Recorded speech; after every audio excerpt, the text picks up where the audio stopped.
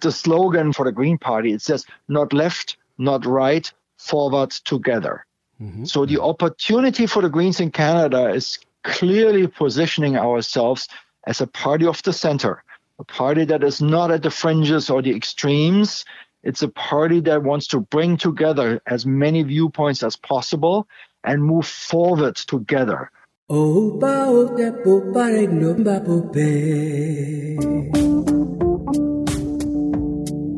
You're listening to the SIL Podcast, Perspectives on Art and Technology with Peter Noce and Harry Posner. Episode 108, The Undefinable Spirit. Stefan Wiesen, Painting the World Green. I see trees of green, red roses too. I see them bloom for me and you, and I think to myself, what a wonderful world.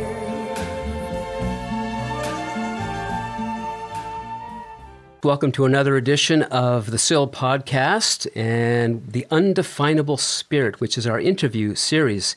And today we're very happy to have with us Stefan Wiesen, the Green Party candidate for Dufferin, Caledon in the upcoming federal election here in Canada. Now, in his youth, Stefan was editor-in-chief of Germany's largest political student newspaper and youth leader with the CDU, the party of Germany's Chancellor Angela Merkel. In his early professional years, he worked in Germany, France, and Michigan after an education in banking and business administration. In 1993, Stefan's family of four emigrated to Canada. He soon became a, quote, serial entrepreneur, first with an advertising company in Kitchener and Danbury, Connecticut, then manufacturing consumer goods, then an Orangeville-based solar company, and finally his Guelph-based business in digital marketing, which he shares with two partners. As a volunteer, Stefan was treasurer of the Orangeville BIA, chairman of the Guelph Chamber of Commerce, and he is currently treasurer of the Career Education Council of Guelph Wellington Dufferin. His daughter, Laura Campbell, is well known in our region as the Green Party candidate during the 2018 provincial election and owner of a popular restaurant in Orangeville, which Stefan's wife founded. In his spare time, Stefan tinkers with his vintage car and bikes. He confirms that these machines are fully recycled and saved from a landfill. Welcome to the podcast, Stefan. Thank you very much for the introduction. Thank you. Thanks for having me. Oh, you're welcome. Now, in your statement that you sent to us earlier about what you stand for, you said, and I'm going to quote this, "We must take a holistic approach to build a modern state that leaves nobody behind," unquote. Now, Stefan, how is it possible to adopt a holistic approach where people work together in nonpartisan ways when our political environment is so polarized? Absolutely. As we all know, the Green Party stands foremost for the environment, for environmental action. We are in a climate crisis. This is a blessing and a curse. It is a blessing in a way that this is really the most pressing issue we have, not only here in Canada at the upcoming election, it's a global issue. Mm-hmm. At the same time, right, it's a curse that people think the Green Party is only about the environment and has nothing else to offer for other very, very important issues. And that is not the case. I would like to make a point that social issues that relate to our society, how we deal with each other, are related to our environmental crisis. Because we have become so partisan, so bitter. Some people in our society have even developed a passion to be anti-climate change action. Yeah. They get excited about it. They are starting lawsuits against climate actions. It's such a divisive issue where it's totally clear what science is saying. Society has these worldviews, has developed worldviews that in some of them are really, really toxic. Mm-hmm. And this may come out of frustration that in our society, not everything is healthy. Mm-hmm. We have a crisis in housing. We have a crisis with the opioid overdose. We have more people dying from overdoses than in car accidents. We have many issues We have a precarious job environment. Think of artificial intelligence. Mm-hmm. How many jobs are we losing? Is the job of an accountant even safe in the future? Yeah, what I'm trying to get at is how is it even possible to bridge the gap between people like yourself and people who are so vehemently anti-climate change? How do you bridge the gap? Yes. So it has to start with having the engagement with everybody, all groups in our society. And the Green Party calls this even all hands on deck. Mm-hmm. We have that climate crisis, and let's at least agree on this, and let's work together, all parties. And then we can later on discuss the details, how to bring about childcare, how to bring about a better medical care or pharma care, dental care for all population here in Canada. Mm-hmm. These are issues that we might have different views on it, but let's at least agree, let's fight the climate change, and let's create a society that is able to do that together, that we set aside our differences on individual issues and come together. And in the Green Party, when you read about this, we even make a reference to a war cabinet of Churchill in World War II, where all parties were sitting in a war cabinet. And they were certainly not discussing the color of whatever the fire hydrants in the city. They had a big issue. And then, yes, you can always have differences on other issues and have a good discussion. Let's have a competition for best ideas. But we have to get back to that good dialogue amongst all players. Right, and you were mentioning childcare, and on that subject, what was your childhood like, and how do you think it shaped you and what you currently believe in? My father was the Attorney General of our home province called the Saarland in Germany. Mm-hmm. So he worked for the government for all his life. That guaranteed a solid middle-class income for our family.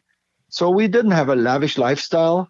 My mother was absolutely typical for the 1960s, 70s. She was a at-home mom. I have a sister, 6 years my junior. So we lived a good life. I mean, our parents afforded us the best possible education. And we are grateful, my sister and I, to have taken that opportunity. And fortunately, I stayed on the right path. So describe what you currently believe in and the link to that childhood. Yes. I believe in justice. I believe in science. I believe in making rational decisions. I believe in passion and compassion. And let me use my father here as the example. It's so funny. He was the Attorney General, right? He was the man in charge, putting people in jail. Mm-hmm. At the same time, he was the director of a charity that looked after prisoners when they got released from prison. Yes. Interesting. You see where this is coming from. So there was this belief in justice, but also we humans fail. We are not perfect. So let's go for rehabilitation and not punishment. Yeah. We had long discussions on, I learned about that death penalty is a no-no. And my father also came not only from a moral perspective, but he also said, we judges, we attorneys, we make errors, we make mistakes. Yeah. And we make a mistake and somebody was electrocuted or whatever. It is impossible. We cannot serve 100% justice. So that sense of balance and a clear understanding who we are as humans, that we are way far away from perfect. And the daily conversation at dinner about politics and social affairs and what's going on in the world, that really shaped me. Mm-hmm, mm-hmm. Now, speaking of passion and compassion, you've got a company now in Guelph, digital marketing called Intrigue, I believe. Mm-hmm. And you describe it as a B Corp company, which has in place an ESOP system, employee stock ownership plan. Can you talk about B Corp and ESOP and why that's a better way to go for a corporation? Maybe not for every corporation. However, if you look at a recent summit of, the proper name just escaped me, but it's basically all the CEOs of the largest corporation in the United States. They have an economic council amongst themselves. Uh-huh. So it's the crop of the crop, so to speak. They are going in this direction. What does that mean? Let me quickly explain a B Corp for you. A B Corp can embrace a triple bottom line, which is profit, certainly, but also the community and the employees. A corporation, both in the US as well as in Canada, is governed under certain laws, right? And under this law, a shareholder can rightfully sue the directors of the corporation for not doing everything to maximize the shareholder's profit. So the protection of the shareholder is paramount and absolute in Canadian American law. Yep. So, for example, if I'm director of a corporation and I feel the environment needs a little bit tender care, I'm installing a solar system on my business's building. Now the shareholder comes to, how could you do that? Here you spend $500,000 from my money, from my shareholders' money, for a solar system that doesn't help us to increase our profits. And this lawsuit would be judged in favor of the shareholder. Right. So the idea is, and the same is the pressure on even public companies, that shareholders are pressuring the quarterly results. We have quarter, profit. Yes. So how is that sustainable? So that even, as I said, the CEOs of large corporations said, well, maybe we need to do something. Maybe we need to do something about the environment. And maybe we need to do something better for our employees because, again, science, statistics are important to me. If you really look at that gap between the richest people and average people has grown dramatically in Canada and the US over the last few years. You call it the Gini coefficient. I mean, it's very scientific. Eventually, many more people understand that we have to make some dramatic changes in our society to keep everybody involved and give them a decent lifestyle and not lose people at the fringes. Look at the insurgence almost of right-wing populists. I think even here in our country, we have a right-wing party now running for this election. Look at countries like Hungary, Brazil, Poland, even Germany, in the eastern part of Germany, right-wing parties were fetching almost a quarter of the votes. So this must have a reason. There's no point in just complaining about it. Why are people going towards, even look south of us, Trump, right? Populism. Why is populism so attractive all over the world? So again, that's why I'm coming back to the beginning of the conversation. We have issues in our society that are not healthy. We have to fix them and get the mindset. Only with this healthy mindset, we can discuss the healthy planet. VoxBox. Now listen, I read your book, Global Warming for Dummies, but I think if you're going to get through to the Prime Minister and Stephen and his ilk, you should have called it Global Warming for people with dead eyes who keep insisting that up is down, near is far, coal is clean, and so is tar. Oh my God, the Green Party. The only federal party who actually gained votes in the last election. The fastest growing political party in the country. Yes. Of course, at the rate you're going, it'll take you about, 100 years before you'll even be able to form the opposition. And by that time, according to your crowd, the whole House of Commons will be underwater. What bugs me, Elizabeth, is you haven't been allowed to participate in some of the debates. You're like a debate suffragette. We need a female voice there. And at one point during the Globe debate, all three candidates were arguing over how fast they could build pipelines. Did it feel a little bit to you like a pipeline measuring contest? Well, I think it's great what you are doing. I think it's ridiculous that we don't see a sitting federal party represented. I find it even more ridiculous that we don't have half of the population represented. We need a green voice. We need a female voice in this election. But we are out of time. Sorry, Elizabeth. But I tell you what I'm going to do. Why don't you live tweet our whole show? Would you do that for us? I'm on board. I tweet, therefore I am. Fantastic. Folks, follow her tweets. Go to @ElizabethMay. Good luck, Elizabeth. VoxBox. Stefan, what drove you to get into politics in the first place? Yeah, I mentioned in the beginning these dinner conversations we had at home. Friends of the family, everybody has been always involved in politics and civic affairs and you name it. And then when I went to a new school, I met a young gentleman and whose father was an MP in Germany. And he organized a youth organization for the Christian Democratic Union in our riding. So I became a founding member at age 15 of that riding association for the Christian Democratic Youth. And from that point on, it started going. I became very active as a student. You mentioned the student newspaper in your introduction. I became candidate for the president of the student council. So that was my first election campaign. So we had a real good campaign, with flyers and intrigues and mudslinging.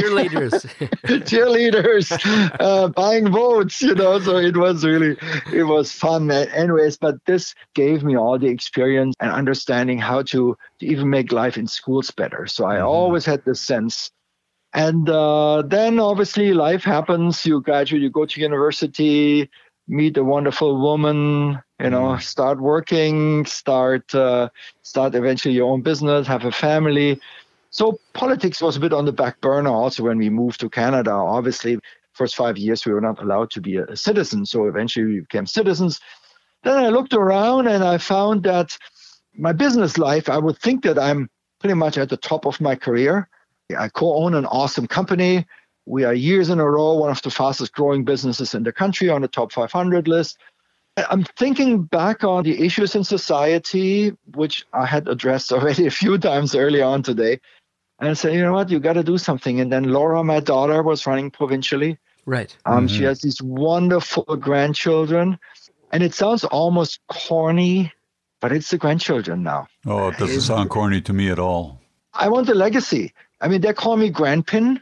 I want the legacy that they say, Grandpin, he and his generation messed up our planet, but he did something about it before it was too late. Or they could say, Grandpin was a bad guy. He messed up our planet, period. That's my two choices, and I choose the first. Okay, so that's wonderful. And so you put your hat in the ring for the Green Party. Let me ask you this, Stefan. In Germany, you can say that Germany was maybe the breakthrough country for the Greens in terms of their ambition to become the government, let's say, to the point where in 2019 election, there were 21 MEPs elected, the 20.5% of the national vote. That's really incredible. Now, how are you going to do that in Canada when we still have this one-note idea of what the Green Party stands for? How do you get over that? How did it happen in Germany that the Greens did so well? Yeah, let me start at the end. The end is the slogan for the Green Party. It says, not left, not right, forward together. So the opportunity for the Greens in Canada is clearly positioning ourselves as a party of the center, a party that is not at the fringes or the extremes. It's a party that wants to bring together as many viewpoints as possible and move forward together on modern issues. I mentioned the 21st century economy, the 21st century society that is part or inside a modern state. So going back to Germany, if you look at history, the history goes back to the late 60s when we had the student protests, also in North America. Right? There were the big student protests, the revolts. Racism was an issue that triggered protests here in the United States. It was the Vietnam War that triggered protests. So we are looking at the 60s and early 70s. Germany had also a protest movement, and Germany had actually the opposite of the bickering.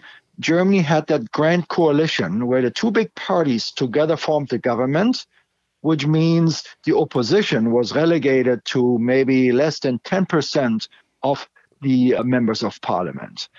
And then an extra parliamentary opposition formed itself to protest against the establishment. And it galvanized also around nuclear power. Atomkraft, nein danke, no nukes. So many young people had their stickers, on their cars. So that's where the Green movement started. It started from a somewhat or partially radical movement of violent protests. And then eventually it became a party, which in the beginning was a very, very left radical party. And it attracted clearly way left of center people as voters. But as the environmental issues became more clear and we had an environmental crisis in the 80s, think ozone layer, think acid rain. Do you remember that? Yes, of course. Yes. Yeah. Yes. So all of a sudden, in many countries, environmentalism became mainstream. Even with the Christian Democrats, the party I'm close to in Germany, they had the first minister of the environment taking care of things. So all of a sudden, the message of the Greens had changed from protest to being a constructive force.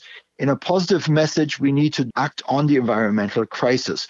And believe it or not, I mean, it has worked. I mean, the issues were addressed.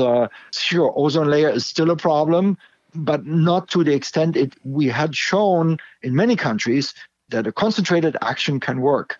So today, the Greens are way more mainstream in most European countries. There is still some more old-fashioned left thinking in it. Yep. Some of my German friends said, "What, you're running for the Green Party? You are such a centrist person." I said, yeah, in Canada, the Green Party is really in the middle. And that brings me to what I said at the beginning here, right? We are moving forward. We don't want to be left. We don't want to be right. We want to be modern. We want to be progressive. We want to understand the issues. We want to listen to science and rational decision-making and leave behind the passion for the evil. And speaking of the environment, how do you respond to people who claim with certainty, often supported by their own sources of scientific evidence, that climate change is neither man-made nor a serious threat to the planet? But there is no real answer for these people. There is no answer. It is very, very difficult. What I can say is that I personally, I'm not a scientist. I have a good understanding. Physics was one of my best grades in my baccalaureate. I'm not a scientist, but I understand what scientists are saying. And scientists can measure an event that a supernova star is sucked up by a dark hole 900 million light years away. We have sensors to detect this event. Don't you think that these scientists, this class of scientists, could not figure out what a greenhouse is? Yeah. It is a very, very, very simple science. And right, they are not thinking rationally, I must say, and I don't want to offend everybody. The rational thinking is clearly on the side of the majority of people. I don't know a single person that I would find otherwise reasonable that denies man-made climate change. I don't know a single person otherwise rational thinking. In other words, you think that some of the force against it is simply contrarian in nature? Yes, absolutely. Absolutely. Well, let me ask you about this sort of attitude that many people have towards what we can do in terms of climate change. Is it a myth that shifting to a green approach will diminish our lifestyle in some way? Will we have to make some kind of sacrifice? Or can everybody win in the changeover to a green economy? Well, let's look at the opposites first. We all can lose. So if we're not taking action, we will all lose. There's not a single winner, right? Whether you are a billionaire or whether you are a normal worker like you and I, there is not a single winner. I mean, the planet will be fine. It's a problem with the people and all living beings if this climate change continues the way it's predicted by scientists if we don't do anything, right? So how can we win? Because everybody wants to win. And also the Green Party is about a positive message. We don't want to be the doomsday people. We don't want to be those who have all these bad predictions and there's no hope. We want to be the party of hope. So where's the hope coming from? Economies have shifted many times over and over. It started with an agrarian society, and then we found our natural resources, coal and steel, and started digging for stuff in the ground. And then we started manufacturing beautiful things with the help of steam power. Then eventually, we went into better manufacturing technologies. And then the third wave came in service industries. So we created more and more jobs in services. So now we are going into the fourth industrial revolution, into that area. So how will that look like? It will be changing. It will be meaning different jobs. It will be meaning clean tech jobs. It will be meaning a renewed agriculture, which maybe needs a little bit more human input with less automation, maybe a little bit more tender, loving care by hand. So there's potential of jobs even in agriculture and in all kinds of technologies that are clean. Research and development, if you look at some European countries, have now developed really absolute crazy devices to harness the energy which is natural. Yep. So many ideas are there, and all these ideas will be new jobs. There will be, even here in our county, we have a young gentleman who was never an entrepreneur. He was an engineer, and he patented a little product that the owners of electric cars use to store the plug for their charging cable. Absolutely low-tech, simple device, but it's a little example how a one-man entrepreneur can start his own business based on a new technology, call it the electric car. So while we're on this very optimistic wave, if the Green Party were elected, do you think it would change the operation of government in any fundamental way? Well, I mean, the term "we're elected" is certainly maybe needs a little bit of qualification. I'm not naive to say that Elizabeth May will be our next prime minister. I'm not naive to assume that the Green Party will be the next government here. However, if you look again at predictions of polling institutions, the most likely scenario today is that the Liberal Party will have a minority. And the Green Party will have a strong increase in seats, right, up from 2 we have today in our federal parliament. So let's look at the scenario. Liberal minority, let's say they are short 5 seats away from majority. Let's assume Greens have 10 candidates in parliament, including myself. Here we go. So the Liberals can govern with the support of the Greens. Right. So we would say, hey, Mr. Trudeau, we support your budget. We support you on social issues. We support you on healthcare issues. We support you on other things.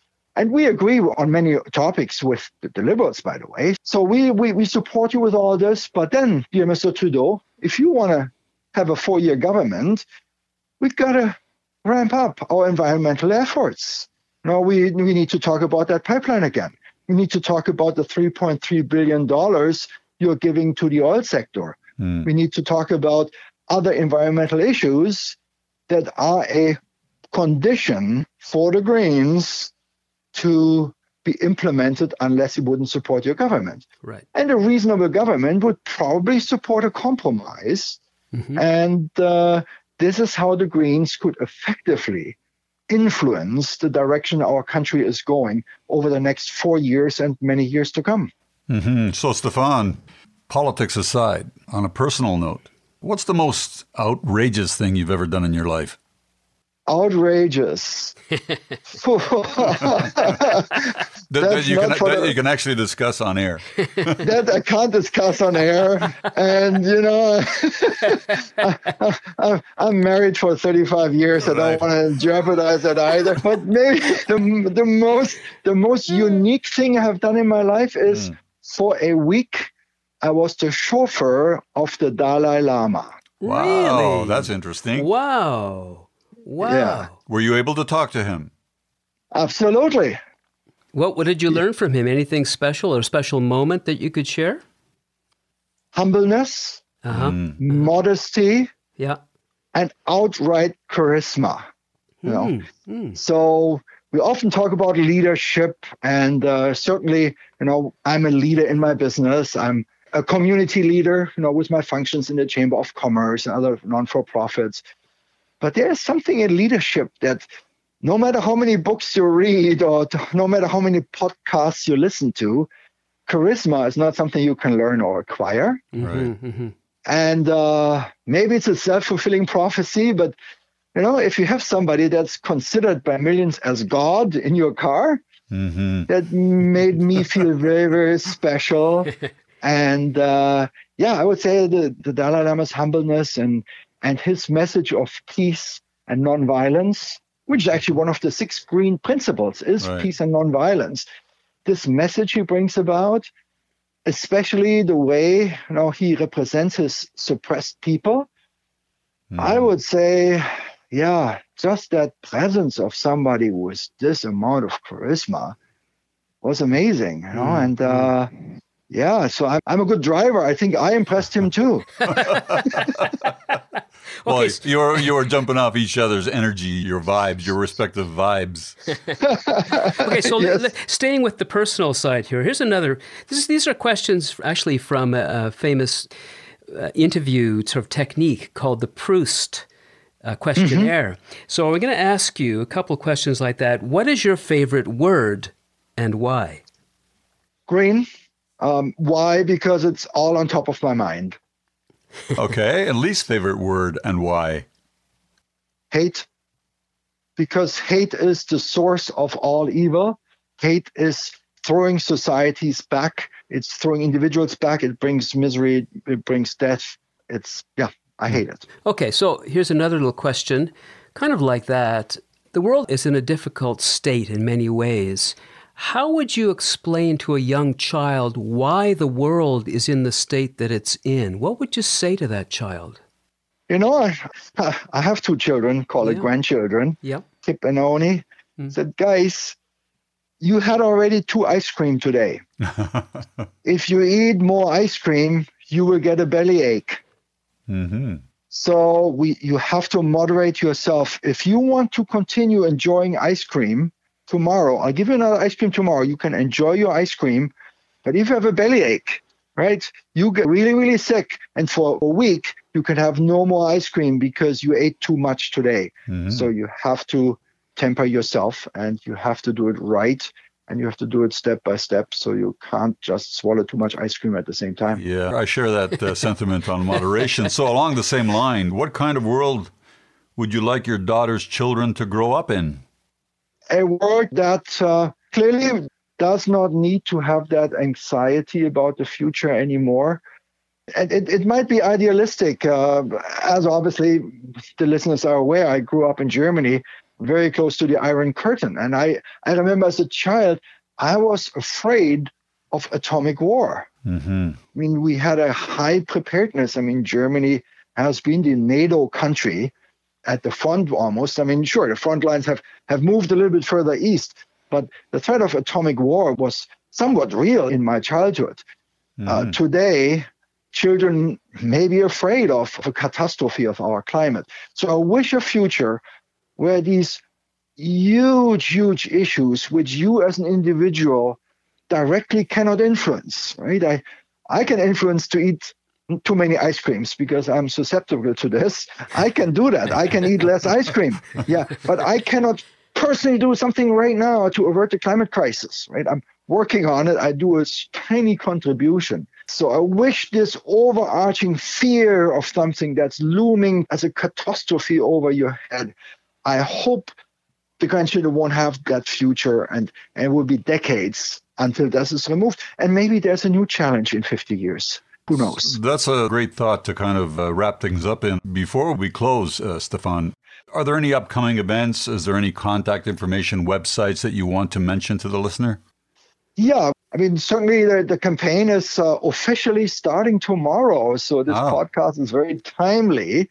So the election campaign starts tomorrow with the election on the 21st of October. Yeah, we have several events. There's ice cream with the candidates every Friday. How appropriate. Okay. Maybe but not too much. But not too much. I'm losing a few votes here, but that's so be it.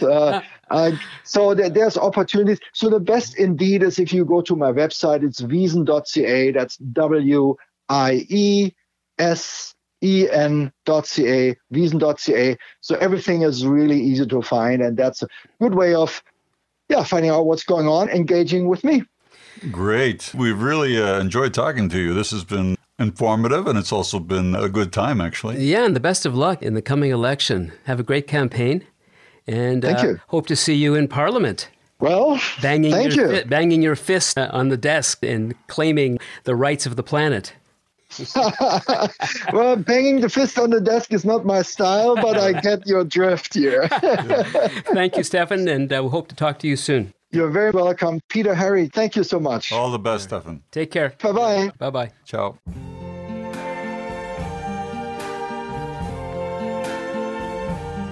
I see trees of green. The SIL Podcast, Perspectives on Art and Technology, is a Connecting Dots Media production. Available at thesilpodcast.com. Yes, I think to myself, what a wonderful